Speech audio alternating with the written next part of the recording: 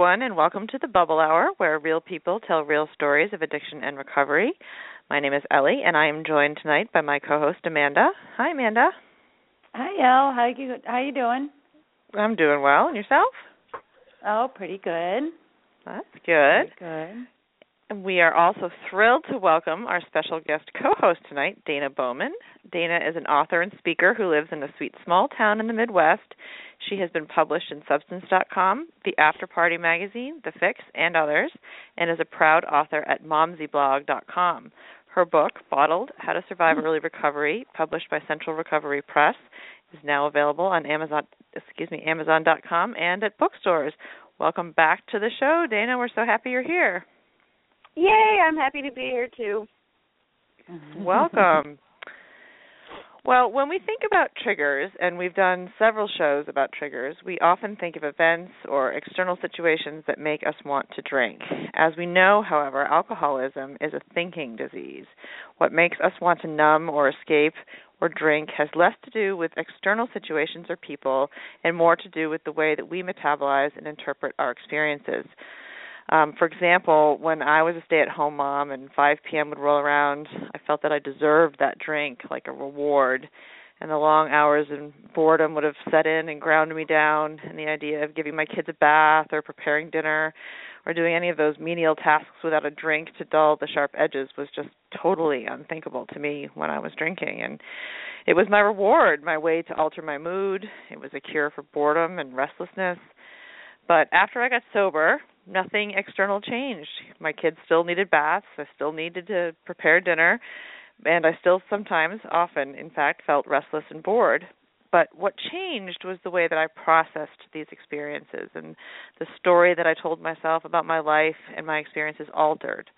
I basically changed the narrative. I learned to sit through and accept feelings just as they were without needing to change them, although I will admit that I still frequently want to. I learned how to recognize that urge that I would get to numb or dull or escape and began to cultivate new ways of coping. So this show isn't really about the external triggers. We will talk about those, but rather our own internal landscapes. When we were in active alcoholism or addiction, we didn't have the awareness or the ability to know why we wanted to numb or to escape.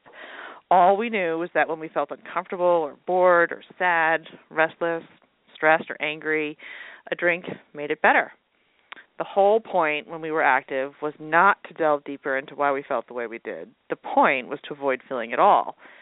So that cycle of feeling and then trigger and then drink became so automatic and so robotic that we didn't even usually notice that we were developing a serious problem with alcohol. We had lost our ability to cope with the difficult feelings, or cope with any feelings sometimes, but difficult feelings in particular, without the numbing crutch of a drink. So getting sober doesn't change triggery feelings or our external world. However, it does change how we react to them. So we wanted to start out tonight by talking about what the cycle of feeling and trigger drinking looked like for us when we were active in our alcoholism, and talk about sort of what sorts of situations or emotions were the biggest triggers, and did a pattern set in or start to develop for when we would reach for a drink. And we wanted to at least begin tonight by talking about what that looked like while we were still active, while we were still drinking. So Dana, let's start with you. What did that look like for you? I had to laugh when I started writing these down because they were so, I think we kind of already touched on this. They're still the same things that happen in my life now, but I just don't drink over them now. So let me explain what they were, and I'm pretty sure this isn't going to be like mind-altering news. Or something, that off the wall. First of all, for me, the real pattern was the sun going down. I was like, I was just keen and ready to go for that evening celebration. And I felt like every day had to have some sort of memorable, amazing event that had to happen at the end of the day because, my gosh, I deserved that. And I was a romantic. I still am. I wanted just to have those little moments all the time. And when I had small children, those little moments were right in front of me, but I needed them to be fueled with alcohol to really feel them. So I that was my first trigger was, fatigue, you're getting tired, you're trying to cook dinner, and that's when that, boy, I deserve some sort of a big, huge flipping party right now. Like, we need to have a celebration. This evening needs to be about some tequila shots and hamburger helper. And they don't go together really. But and I remember telling my husband that I just felt at the beginning giving up alcohol just seemed like I'm just going to give up, all the fun stuff. And I remember looking at me like, where's the fun? Like, I don't get this. So that was one of my patterns. 5 o'clock would come on, and we all moms know. I've been talking through the mom filter about the witching hour and all that. But I think for me, deep down, what it really was, the trigger was just this inherent self-absorption. And, people talk about being like morbidly obese. That was the term I kept coming up with, is that I was like morbidly self-absorbed. I narrated my day. Like, I could remember going, and here's Dana doing the laundry, and here's Dana cleaning the kitchen, and now Dana is thinking sad thoughts about how she misses her old life. And my whole day was this narrated little movie, and in my head, because I wanted to have something dramatic or exciting. And when you're constantly narrating your thoughts and feelings, you tend to exaggerate them to make them more interesting. And I was so self-absorbed that I was miserable. Those were the two main ones that I kind of felt like I kept going towards that fun angle, and I just kept mulling over everything. And it really is tough to be a thinky person like I was, and then to come up against that wall of, well, every thinking thought I'm having is sad, miserable, depressed, anxious. I can't fight this anymore, so I just need to have a drink. And it would work. For a while, it would work. I don't know. Does that sound at all familiar? Oh, I can relate to absolutely every single. I remember one of the first recovery meetings I went to, somebody who was new, and he raised his hand. He said, I don't really know how I'm supposed to say this, but does anybody else feel like they have like their own movie camera following them around all the time, like they're sort of observing themselves from like over their right shoulder? Like every head in the room was nodding. Show. Yes, all the time. My own little mental reality show. Yeah. A very boring, sad reality show, too, at that. But it really was the only way I felt like I existed. And I still find myself, if I get into a place where I'm kind of quiet and tired and, just settled for a minute, that little voice comes back on. And it's so frightening because I'm like, oh, God, I'm doing it again. And then I just have to kind of go, shut up, self-absorbed narrator, Dana. Right, right. Make a sandwich, that kind of thing. How about you, Amanda? Does that sound familiar to you at all, or what are the sort of patterns that you would observe in terms of like your, that sort of automatic or subconscious need to reach for a drink? Yeah, that sounds very familiar to me. There's actually there's a few. So for me, one was work. So at work or homework. You mean doing stuff around the yard or laundry or stuff like that. So at work, I still am a little bit of an alcoholic. I am definitely an alcoholic. I am still a workaholic as well. And so I would, I was married at the time, and I would work, I'd go in at 7 and I'd work till 7, and you've heard me say it before, we have this beer fridge at work, so it's literally an entire refrigerator full of beer, and if I was there at 5 o'clock, it was totally acceptable to go grab a beer, or 5, and I would do that, and it was just something about, okay, I'm working past, normal hours, and it was already a long day because I was in at 7, and I don't go to lunch, and I was like, okay, so I can have a beer to finish my day, and I can just kind of enjoy, wrap up all my emails, wrap up what I need to do, and I felt that I deserved that.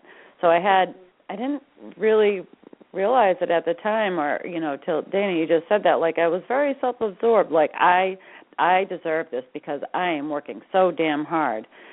And I would do the same thing on the weekends. My husband just was not into yard work, and I was into gardening and doing all these different things. And so I ended up doing, pretty the majority of it, and so it didn't really matter what time of day it was. I would get up and start doing yard work at 6 a.m. And so I felt very entitled to grab a beer, whatever time it was. I decided. I mean, it could be 8:00 in the morning, it could be noon, it could be 5:00. But if he had anything to say about it, I was just like, just get out of my face, just, you go do your thing, you're not helping me, so just, leave me alone. But so, anything working hard was a trigger for me, and doing yard work and gardening and doing housework, and a lot of times, even before I started resenting that he didn't do those things with me, I was actually happy to go and do those things because it gave me permission to drink at unreasonable hours and unreasonable amounts. It was like my built-in permission slip. Work hard, play hard kind of thing. Yeah, and I work used it hard, a lot. I play hard. Exactly. And just like you, Dana, too, the other thing for me, a big trigger was I'm the party girl. Like I want, I just want to be happy in life, and I am a happy person, but I felt that I needed to drink to be happy.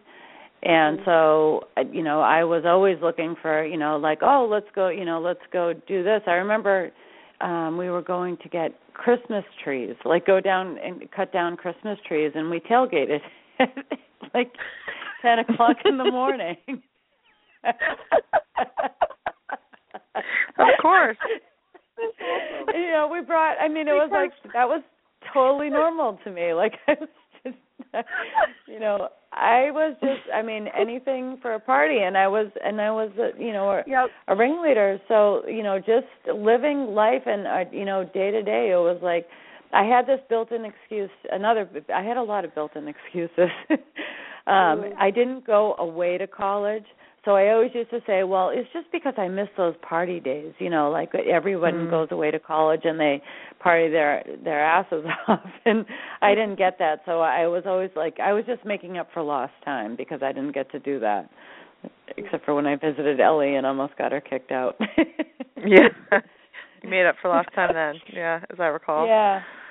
But yeah, so it was one of the things that wasn't just, a lot of drinking for me was just because I was always looking for a good time, and I was always looking to top the good time. So that was as much a trigger for me as the drinking because I was working hard. And the other thing I used to do a lot too is drink at my husband. Anytime I was pissed off, I'd be like, I'll show you. I'm going to have a glass of wine. And that was I did that. It's with my husband. I do that or did that back before I got sober a lot. Any sort of misunderstanding or anger, and my kids. Unfortunately, I wrote notes here about. I drank if there was noise, and when I had two toddlers, often there was fighting. They're toddlers, right? And so if they had a fight, I found myself drinking. I'd be like, it wasn't really legit to drink over a toddler fighting with another toddler, right? They do it all the time. But in my head, I'd think, I need a drink to get through, or I deserve this. And so, or I would kind of do it at them or at my husband, and I can relate to that. I think it's part of in the same vein of like I deserve this, it was sort of like I felt because of the narrative and this constant, reality script that I had running through my head all the time, it was sort of like I felt like everything was depleting me and taking from me, and I was, giving myself away all of the time, and that drink, which turned into several at the end of the day, was something I gave back to myself. Like that was my form of, what I would call now self-care, or it was the way that I felt as though that, I got very possessive about it, very defensive about it, because this was the thing that I had. And I think also along the lines of sort of feeling like I needed to be starring in my own show all the time, it was, and I definitely still struggle with this. We can talk about later in the show about how it is that we deal with these same things that happen to us now that we're sober, but I had this constant feeling of waiting for something to happen. Every day is pretty much like the last one. I mean, every day at the end of the day I would be unpleasantly surprised that I had to cook dinner again, and I had to do laundry again, and I had to, and the sort of monotony of it, the way that I talked to myself about how monotonous it was sort of this dreary kind of nothing ever happens to me. I mean, in reality, life it's happening right now. It's happening all the time. It is the way that it is, but I was trying to alter the reality of boredom, or alter even joy. Let's play a game, kid. Let's sit down and do something fun together. I needed to augment it. It needed to be more of whatever it was. Yeah. So, if I'm angry at my husband, then a couple of drinks makes me more good and righteously angry. Or if I'm, doing the good mom thing and sitting down and playing with my kids, then a couple of drinks makes me like super mom. And I'm look at what I'm doing, and I had to continually amplify everything. That's exactly the word I was thinking. Everything had to be amplified, even if it was an unpleasant feeling. Then I had to turn it up to 11, and I just needed to be over the top no matter what it was. So exactly. I think my biggest fear was boredom, honestly, because I couldn't stand the thought of not being bored. And unfortunately, as a human, I was going to say a mom, but I think everyone. Okay, a human, it's boring sometimes when we do the same crap in and out, day in and day out. And it is just part of the human condition is that boredom will happen. And, what we do with that. And my fear of it was just stemmed from a very big ego and a lack of, and a real sense of, like I said, I deserved this crazy Budweiser light kind of life where I was on a mountain every morning hiking and then drinking beers with thin people. It just always had to be this total beer-fest party. And I don't even like beer. I just wanted to drink wine, but they never had the wine commercials where people were hiking, so I stuck with the Bud Light commercials for that. So, anyhow. Yeah. Exactly. Yeah, boredom was a big thing for me too. I think I thought my life was boring, so I had to, if I was drinking, then it wasn't boring. That's I equated drinking with being unbored, but actually I was very boring as a drunk. Yep. Because I would just that's the irony. Being drunk or drinking makes us boring. It's just that we have the ability to see it. Right. Yeah. So let's move on and talk about early sobriety. All of the feeling situations we just talked about don't just change because we get sober. And in early recovery, coping with these feelings can be really tough. The same triggers exist, but we don't get to drink over them or at them anymore. Dana, what was this like for you, early recovery? In early recovery, did you have the same triggers? Did you have the same feelings as when you were drinking? And did the emotional triggers increase because you didn't numb them with alcohol anymore? Yeah, and I have to say they really amazed me at the beginning. I kind of thought when I stopped drinking that it was just alcohol that was the problem here, and I didn't really have any mental problems. I was like totally normal except for the alcohol part. And that I was, deep down, I was really smarter than all this. And so once I quit drinking, then, click, bing, bam, boom, everything would be fine. That, as we know, is probably the most pathetically off statement one could ever make, usually, about drinking and alcoholism, because it's not the alcohol. The reason we're drinking is a lot of other stuff. So those triggers were still really there. And in fact, for the first, I'd say 2 to 3 months, they just kept coming at me. And it sort of made me think of, like, right around that time, for some reason, my husband and I ended up watching that horrible war movie. I can't even remember what it's called. It's got Tom Hanks in it. In the very first 10 minutes, like, everybody dies. They're all, what is it? Saving Private Ryan. That's what it was. Oh, and, yes, yeah. There's just this scene where there's this endless barrage of people blowing up, limbs flying. And I just remember watching that and thinking kind of self-absorbedly again, this is how I feel. I think he's blowing up all around me and at me, and I don't know how to deal with any of it. I really didn't. I was a big, huge walking emotional mess. Now that being said, I do feel like that sounds very grim. At the same time, the triggers were there and the blow-ups were happening, but for the first time in my life, I was starting to have this little tiny, just a glimmer of real joy and real hope, along with all those scary feelings. And those little moments that I had, there were few and far between at the first, but they were so awesome that they kept me coming back. I didn't give up and start drinking again, although I wanted to many, many times. So I guess initially what I was thinking of this morning, I was kind of talking about this with a friend of mine, is that I got stronger and weaker. And what I mean by that is I got stronger in dealing with the scary feelings and the boredom and the pain, in the sense that I was able to go, okay, I'm feeling sad or I'm feeling scared. I'm going to take it on. I'm going to take a breath. I'm going to say, a prayer. But then I was immediately able to do the weak part, in that I would just say, but I'm just going to let this feeling happen. And I'm not going to do anything, actually, and try to fix it. And to me, honestly, sometimes that just meant going out on my back porch and sitting down, physically just sitting down. And a lot of times I'd cry and just sit still and actually let myself just sit and be miserable. And I had never done that. I mean, the closest thing I can liken it to is childbirth, where I had to literally go through having a baby and I didn't want to. And I was scared and I didn't want to feel pain. And of course, my childbirth situation was I got a epidural within the first hour or so. So of course I didn't really sit with that. I sat with the pain for that for an hour.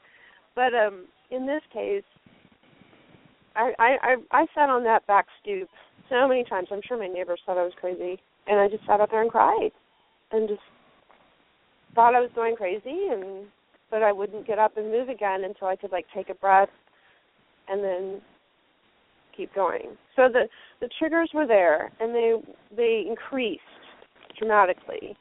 Right. Emotional stuff, kids fighting, noise was a big problem for me. It still is. For some reason I didn't realize this until I got sober. I have a really hard time with noise, and I have 2 small boys. Go figure. And so it just escalated. And so instead of me amplifying it felt like everything else around me was amplifying. Right. And I had to learn how to wait and hope that the volume would eventually turn down. And it did. It took time, though.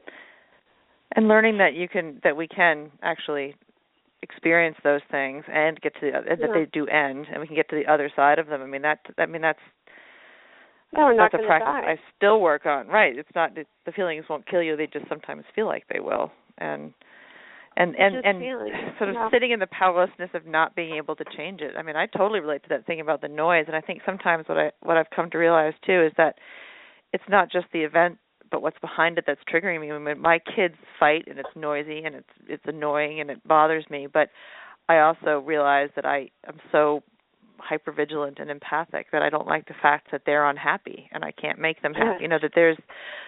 I began to get a sense of the deeper meaning behind why these things were so grating and so hard for me.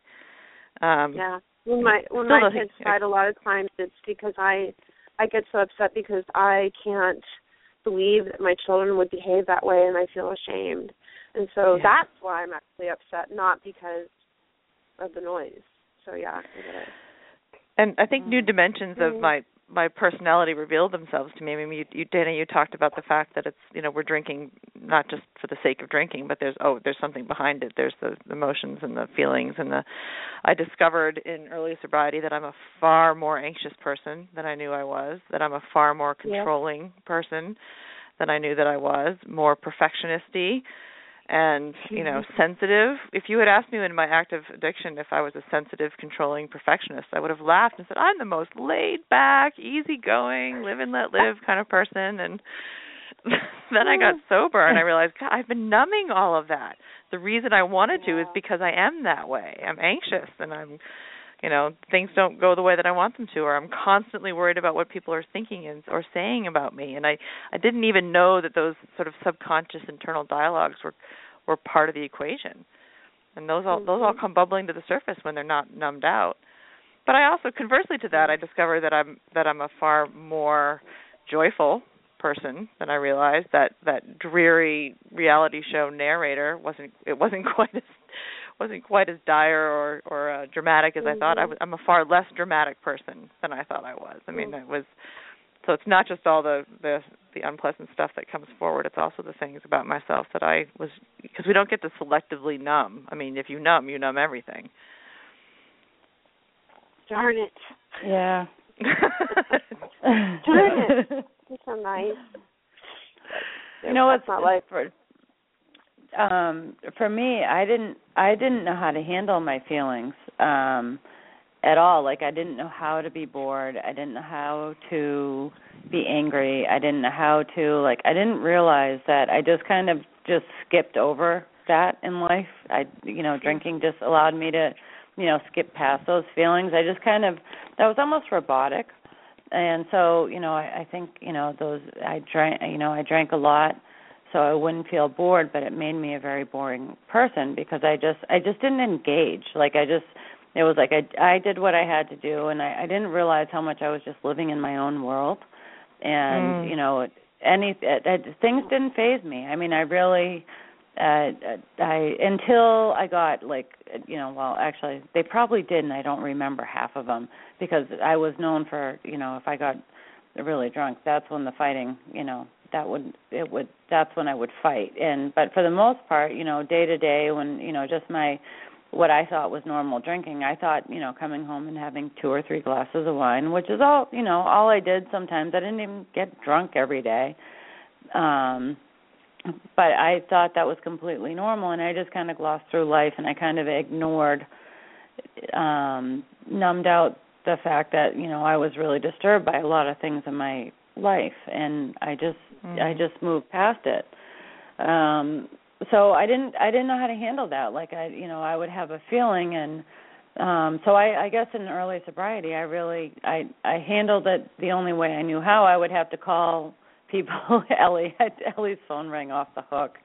I was just like, how do I deal with this? I'm going through this, and and she would just say, like, go through it, just sit with it, and I would sit through it. And it's funny because as I started getting better at it, and I would talk to people at meetings, I would talk about how I was feeling as things were changing. There were 2 things that happened.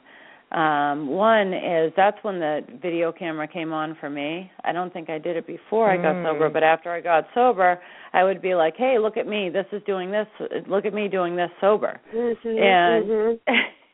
and I even, I would just acknowledge it. And then I learned that was actually a tool. Like, I learned to acknowledge, I would say, hey, look at you. You're doing a good job. And getting through something, because I wouldn't be numbing out. I wouldn't be, I would just be going through it.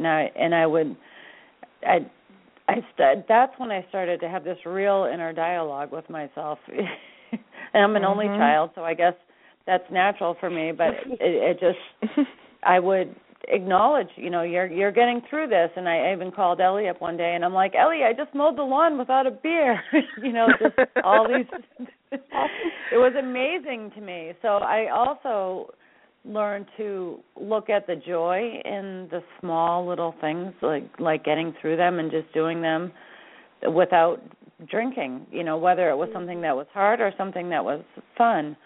And one other thing that I did early, circling back to talking about doing the fun things, is when I was drinking, one of the things that stopped me from getting drinking is I was like, I am never going to be able to go out dancing again. I'm never going to be able to go see live bands. I'm never going to be able to do any of these things that I love to do. And I was so desperate when I got sober that I was just like, all right, that's all right. I can just live, the life of a nun, and I can be boring, and, but at least I won't be dead, because that's about how I felt about my drinking at that point. And I quickly learned that there was, people, I saw the people around me in recovery meetings doing fun things. And so I didn't go rushing out and doing the stuff that I used to do, going to see live local bands or anything like that. I pretty much stayed home for the first year. I didn't go do anything, but what I did do is I went to a sober dance. And I remember that and going, oh, my God, I'm dancing and I'm sober. And I was like, this is the coolest thing ever. And I found that I had more fun than I had ever had when I was drinking because I was completely present. And all of a sudden I realized I'm like, drinking was holding me back. It wasn't adding to anything. And, you know, when that was, I think I was 4 months sober when I went to the New Year's Eve dance. And I just danced all night. And I was like, I can do this. And it was a long time before I went out and did other things. But now, you know, I can. You know, I realized it was like a big awakening for me, you know, just to go out and do that. And also going out to, you know, we'd go to a meeting and we'd go to Friendly's, you know, 12 of us after a meeting. And we would sit there and talk and laugh. And I couldn't remember the last time that I had talked to other people and laughed and had fun the way that I did, you know, in early recovery. So getting out and doing things was really just it was just opened up my world. So well said. I can remember too that first kind of like gut visceral laugh that I had, like a really genuine sober belly laugh. Yes.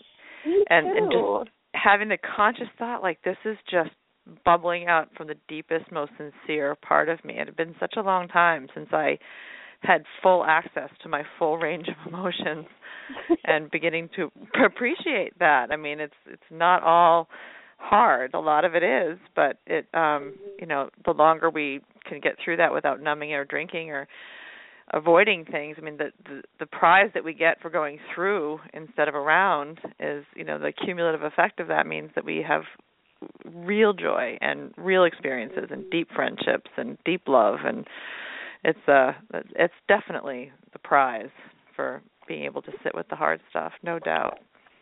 That was something, I mean, I got sober in 2011, and I can still remember that first laugh that I had with my husband. I was sitting on the couch, and I started laughing, and I couldn't stop, and I had, like, the crying laughing, where I thought I was going to pee my pants kind of laughing, and I can still remember that. I mean, that was 5 years ago, and I remember thinking at the time, you know, there's drunken laughter, there's the crazy ha-ha-ha where you're on display. And, I mean, and there's always the hepped up when you're high kind of laugh, but, yeah, you're having fun in that total second kind of manic place. But this was so different than that, and it was so much more, I don't know how to explain it. It was, like, really awesome. And I just remember laughing and then telling Brian later, like, I can't believe I'm able to laugh. I didn't know that's part of the package here. This is awesome, and it really. And I would have to agree, Amanda, with like the doing stuff and getting out. I have more. I am an introvert. I have learned that along this way, but I have also learned that I really value people in a different way than I did before, and so I've been able to really have some amazing relationships and fun, good times, like vacations especially. That was something I never thought I'd be able to do. And my vacations now, I look forward to them, and I love them, and they are a blast because I'm not hungover.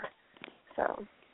Oh, that was a big one for me, too, because I love my vacations and going to the beach, and I love all-inclusives because I don't like to have to deal with anything, like, you know, with as far as costs and stuff like that. And I'm like, but all-inclusive also means all-inclusive booze.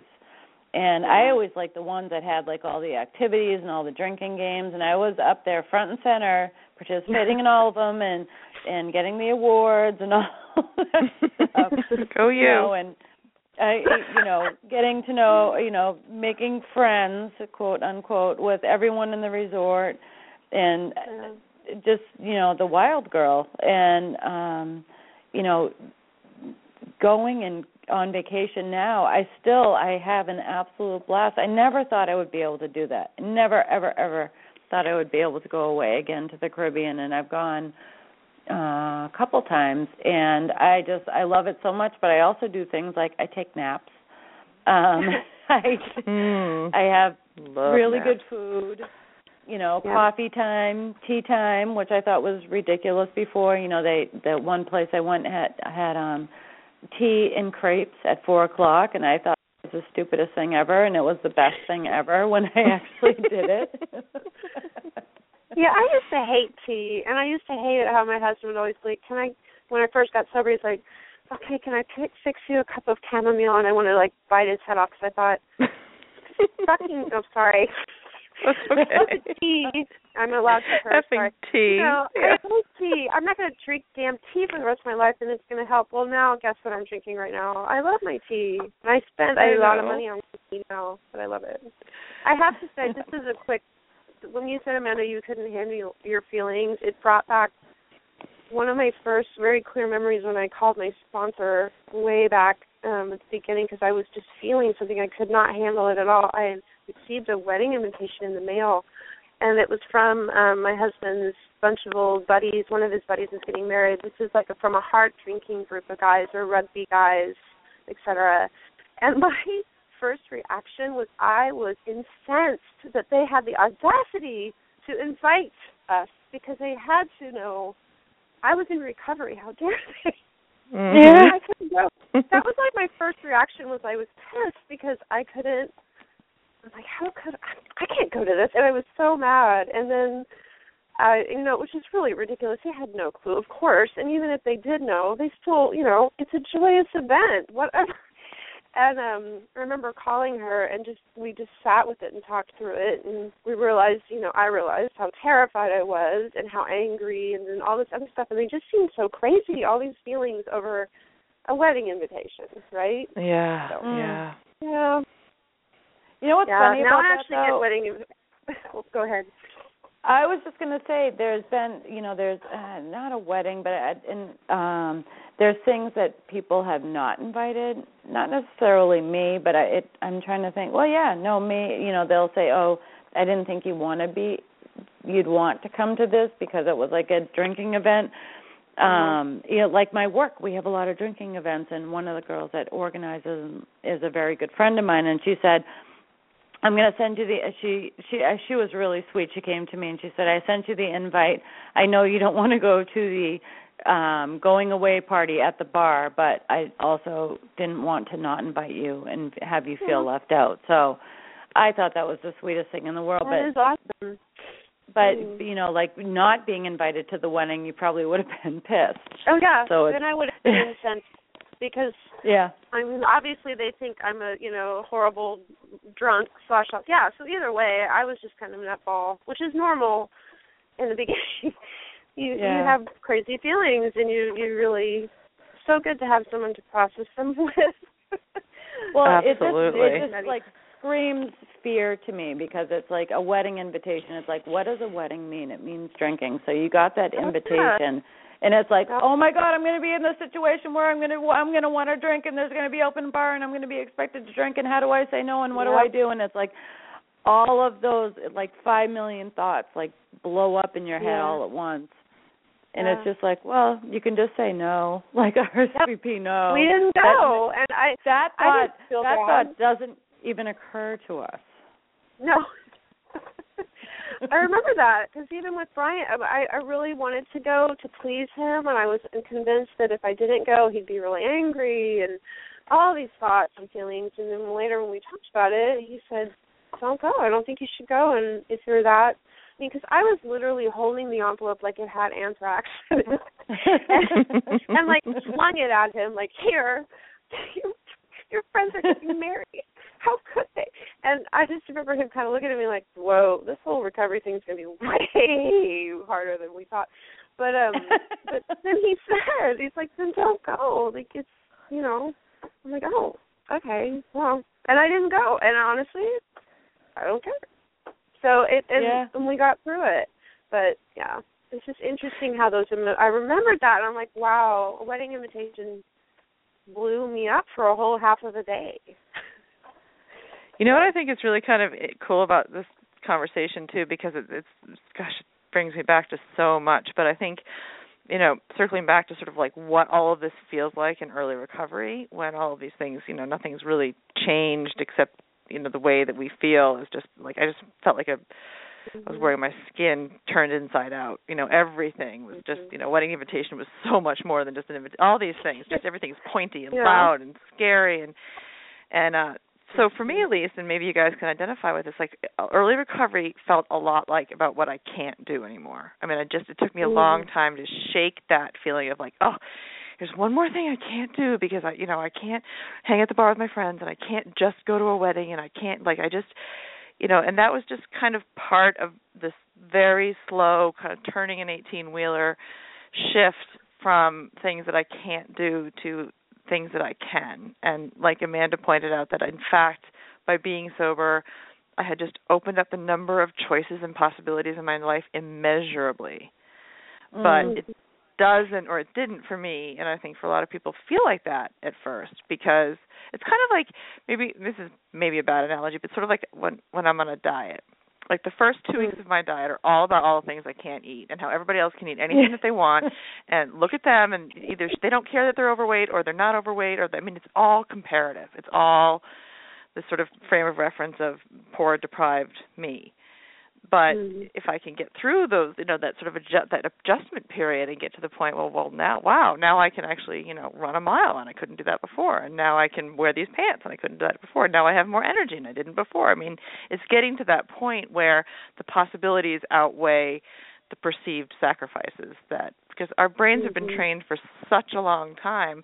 If we have a bad feeling, we change it. If we're bored, we drink. If we're, it takes a while to wade through those early stages, those early thoughts, because we have to experience all of these things for the first time without that automatic response of hiding or changing an emotion.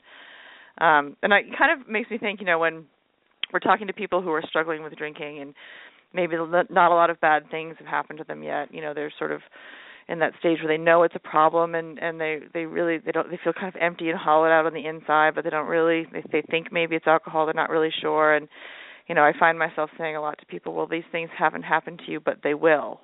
If you keep going the way that you're going, they're going to happen to you. And for the first time, just listening to the two of you talk, I thought, wow, gosh, the same thing totally applies in reverse in recovery. If you're in early recovery and you feel like, why did I get sober? Everything is so much worse. I feel worse.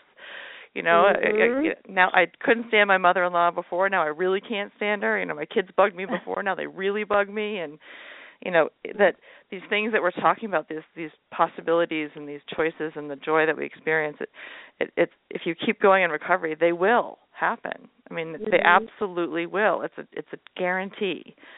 It's the challenge is that we have to, adjust the way that we metabolize our world, the way that we absorb and think about everything and everyone. And that inner dialogue, it shifts.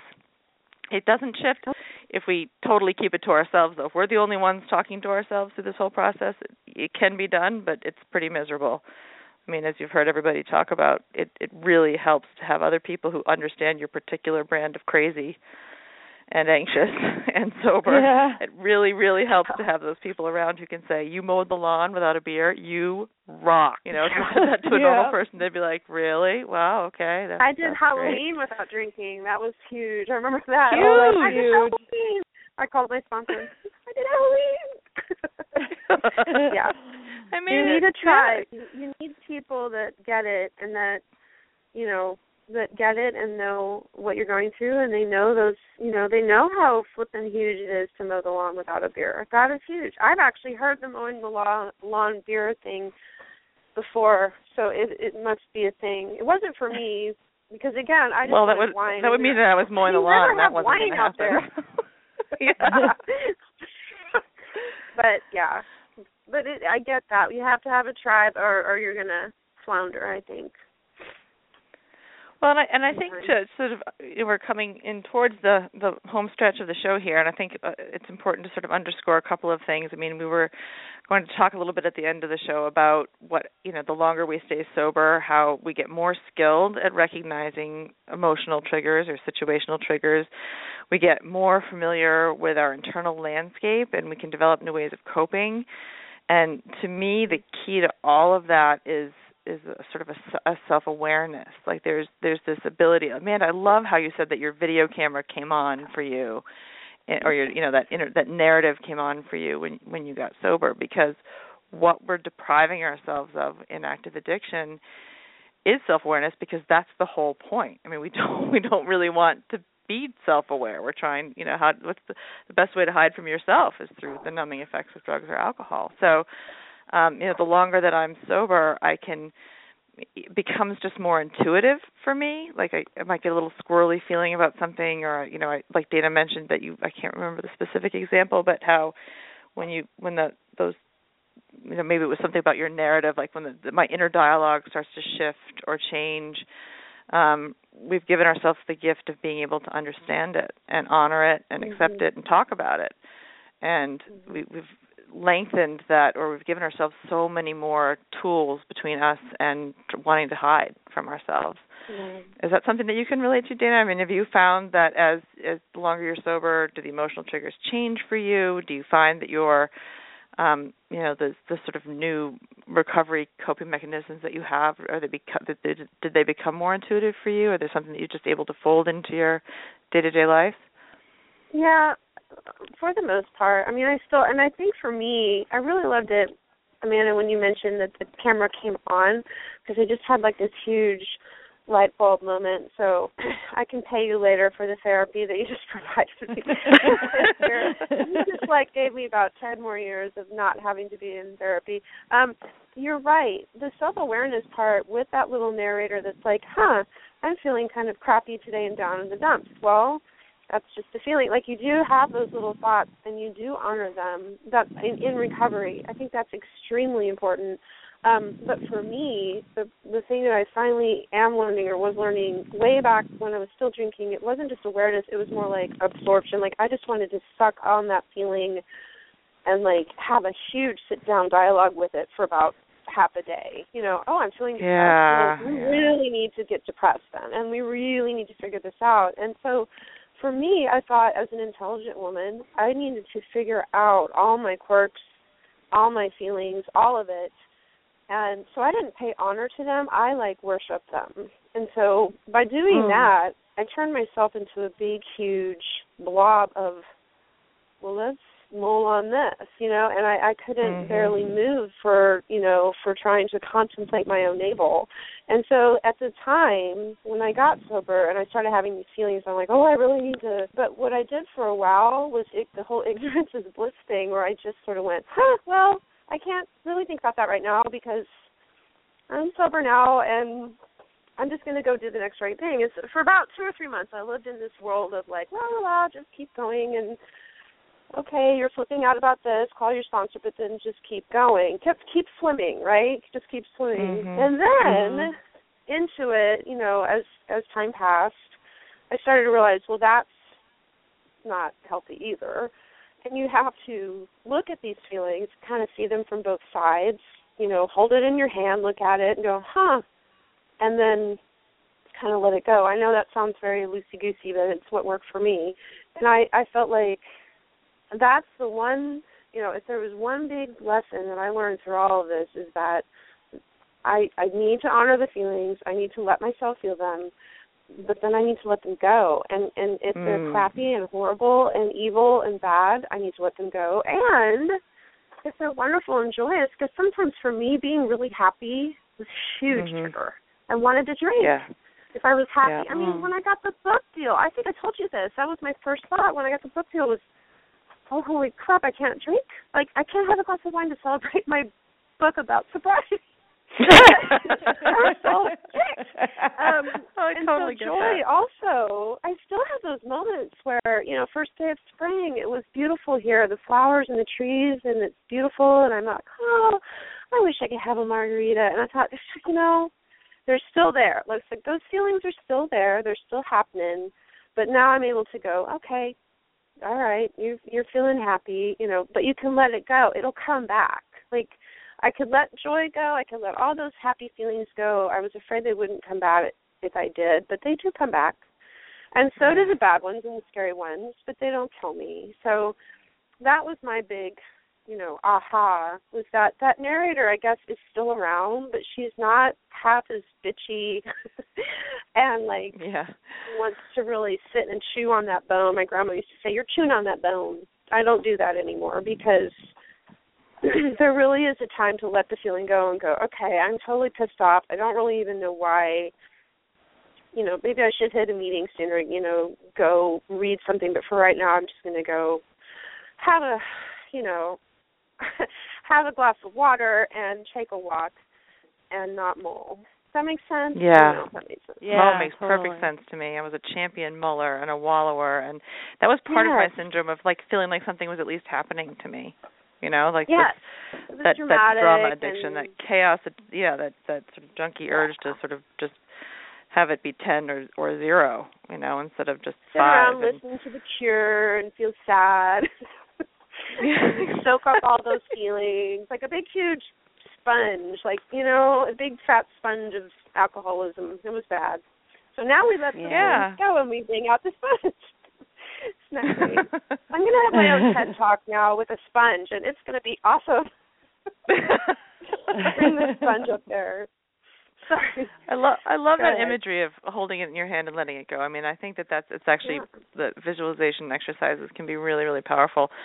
Mine wasn't quite as uplifting, but I would sort of picture myself like hauling a giant bag of garbage around with a rope. You know, like it's over my shoulder and I'm just dragging it around. And this is part of my syndrome of all the things that I can't do now that I'm sober, or wallowing in the shame and guilt of the things that I had done when I was active, or, you know, it was just this giant bag of crap that I would haul around, and, you know, and then just suddenly realizing like I can let go of this rope. You know, I don't have to keep dragging this around. I can just let it go, and every now and then I'll get tired or overwhelmed and I'll pick it up again and drag it around for a while, and, you know, but it's that freedom of choice that I have now. Like I'm not an automaton, I'm not a robot. I have so many other skills that I can use, and letting go of things was not one of my tools ever when I was active. Ever. Letting go is a huge tool. And, you know, even sometimes if I'm faking it, like, oh, here's me letting it go, my fists are clenched and my teeth are clenched and I'm kicking and screaming, but I'm letting it go. You know, like even if I have to sort of walk myself there with a lot of help, but get myself to that point of acceptance and surrender. I mean, it, you know, and we learn as we practice that we're not suffering as much when we can do that. I mean, there's a reward to it. I don't suffer as much when I can let it go. Yeah. I think we're told as women, especially, you know, smart, intelligent women, we are supposed to figure it all out. And what I don't think we're told is that sometimes figuring stuff out means not having to figure it all out and letting it go. I don't know if that makes sense. It sounds very weird, but it for me, totally does. It makes perfect sense. It was a huge release to not have to buy 50,000 books on depression and anxiety and try to figure out every little thing about why I tick the way I tick and just let it happen. Like I'm going to be figuring myself out until I die, and that's okay. So, right. Yeah. But I still buy a lot of books on self-help. I can't help it. I love them. Sometimes just the process of buying them is enough. I don't even have to read them. I just buy them. Yeah, I just have them next to my bed. And sometimes I'll place my hand on them and go, okay, you're there. I'll read you someday. We'll get to you eventually. One of my big things is it is letting go, but accepting that I'm going through the feeling, like, you know, oh, okay, I have this feeling. There it is. Like I had a feeling today. Because I have codependency and relationship issues, definitely, where I can get hung up in, you know, others.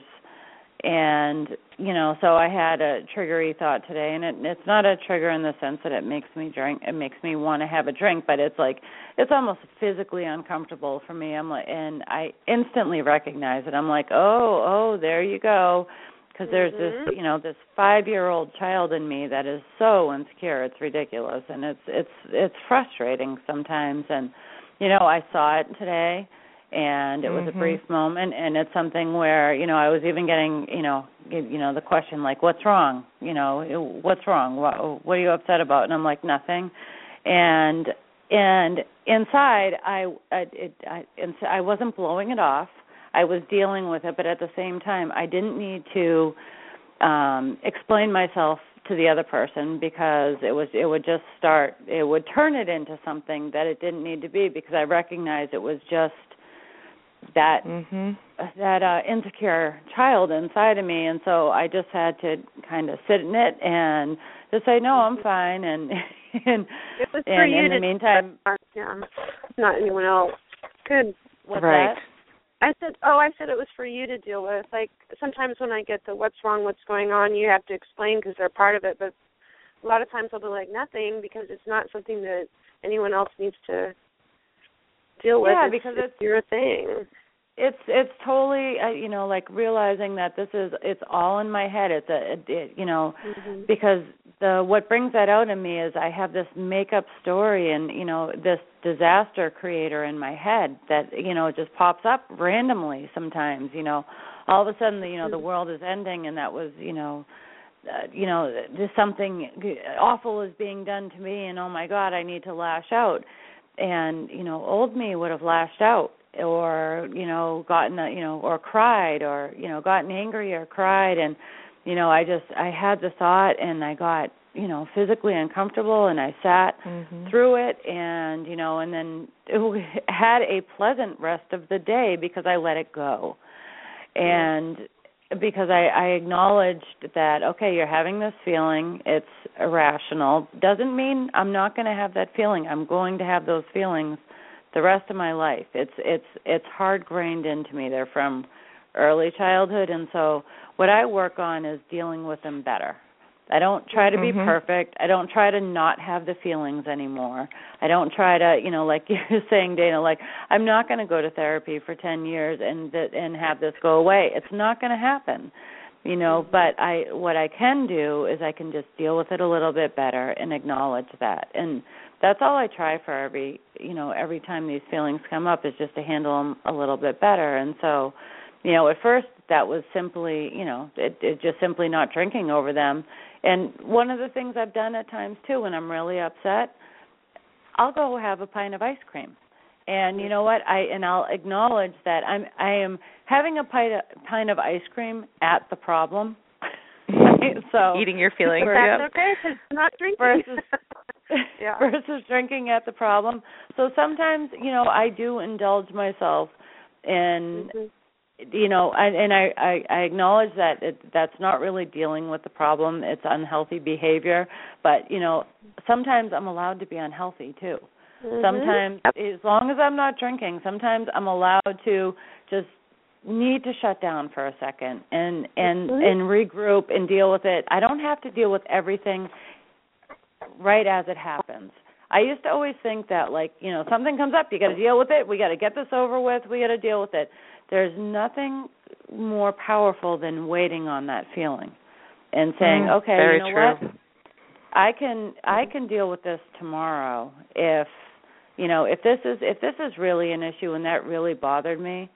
I can address it tomorrow. I don't have to address it right this moment. And turns out, as I sat through it, I'm like, that was the stupidest thing to get upset about. But I also have to not tell myself it was the stupidest thing to get upset about, because I am entitled to feel that way.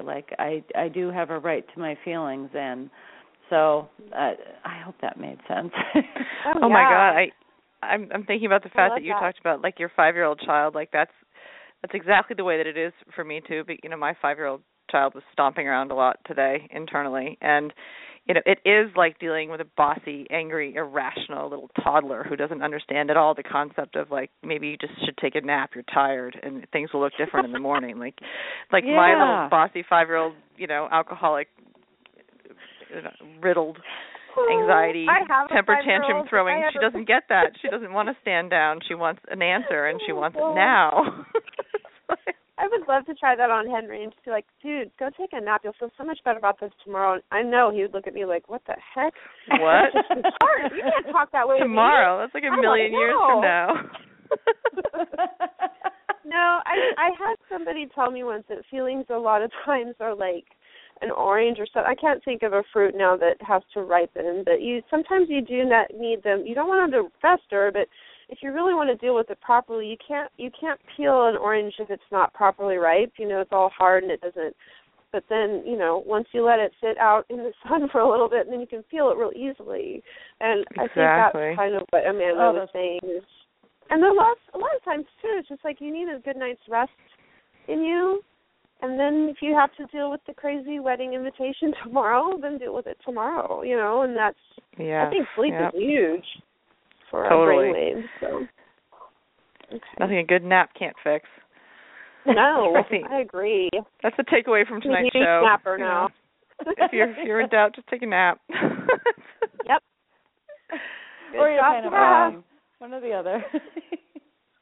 Well, we have reached the end of our show again. It's amazing how quickly an hour goes. So I just quickly want to go around and see if there's if people just a quick takeaway or something that you want to underscore, or a thought that you could leave with our listeners who are listening to this who might still be struggling or who are in early recovery and only part of this is making sense. Dana, how about you? Is there anything that you want to highlight about tonight's show? I think the one thing I would say is I'm sorry I interrupted so much, first of all. I just can't talk to people unless I interrupt them. But I would have to say that whole back porch vision, or that in my head of sitting on that back porch and just taking a breath, tell you how many times that actually worked for me, and holding this does sound kind of weird, but I really did do it. I would sit out and just hold my hands kind of out in front of me and just let stuff kind of float away. And it really did. If it was important, oh gosh, it's like the poster. If it was important, it would come back to you. If not, you could let it go, and it wouldn't, and it wouldn't haunt you the next day. And the other thing I would have to say is that it is kind of like Amanda said. She was a wild child before, and then I think you still are the wild child now. Well, I never got to be the wild child before, and I used that as an excuse to drink. And now I'm just now figuring out really what. I'm not really a wild child. I never really had that. But my tendency to really live life to the fullest now is finally kicking in. And the only thing I regret in life now is I wish I'd done this sooner. Because, I've got like a good another, I don't know how many years left on this planet. And I'm finally, like when you're on a bike and you really hit that gear where you're going hard, that's where I finally am at. And I'm just so happy because I just feel like it's where I'm supposed to be. Oh, that's without awesome. alcohol. So awesome. Thank you. I love that. Yeah. Gear kicks in. That's exactly what it feels like. Amanda, how about you? Anything you want to leave our listeners with tonight? I would just say that, everything that you think is not possible is absolutely possible. And,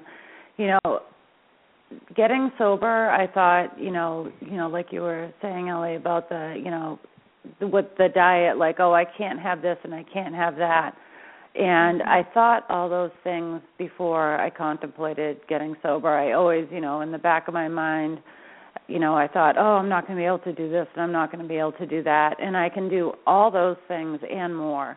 And I can do them way better than I ever could do them before and enjoy them to the fullest because I'm not numbing anything. And so life is just so much better. And even that one of the biggest gifts to me, like the hard times, like the times that were emotionally draining, and that would just I thought I needed a drink over because I was so upset or I was so angry or something like that. All drinking did was make the situation worse. Now I can get through those things and I can speak rationally about how I'm feeling.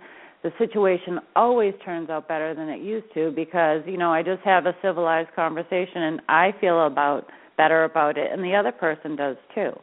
Because, I'm not just, I just don't get crazy about things anymore. I mean, I'm passionate about everything. I'm just a passionate person, but I don't get crazy anymore. And well said. I feel like you're saying you add to the world instead of taking away. Like we put oxygen in instead of taking it out. Like when I was drinking, I snuffed oxygen out, man. I took it out of the room and I just sucked up what I could. And now, and I'm not like saying I'm like Mother Teresa now or anything. I don't go around blessing people left and right, but I feel like I add to things. So. Yeah. Oh my God, that's so beautifully said, both of you. I'm not even going to try to add to it because honestly, that really is what it's all about. Maybe just with the parting thought of if you're struggling or thinking that these things aren't, because that's what I was like when I was still drinking or even in early recovery. And I'd hear people talking about all the joyous, wonderful things, and I would just think, yeah, it's not going to happen for me, and that's just the way that my brain was programmed to work. And so everything we have talked about is absolutely true and attainable. And so if you are struggling, reach out for help. And it's all of these things are awaiting you down the road, we promise.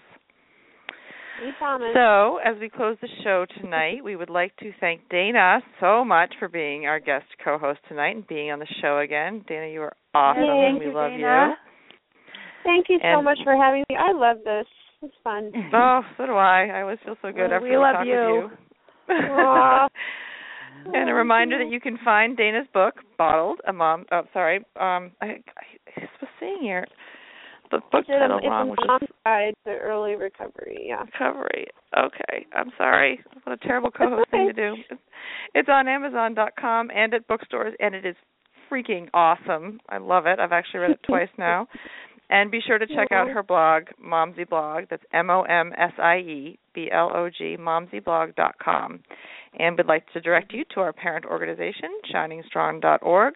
There you will find links to all of our resources, including the Bubble Hour and Crying Out Now and other initiatives around recovery advocacy. Visit the Bubble Hour's website at thebubblehour.com to find a link to many recovery resources, including Jean's blog, Unpickled, and my blog, One Crafty Mother. Our email address is thebubblehour@gmail.com. And please follow us on Facebook and Twitter and let us know your feedback about tonight's show and any other topic suggestions you may have. And we thank all of you for listening to the Bubble Hour and hope you all have a great evening. Thanks, ladies. Have a great night. You too. Thanks. Night. Night. Good night.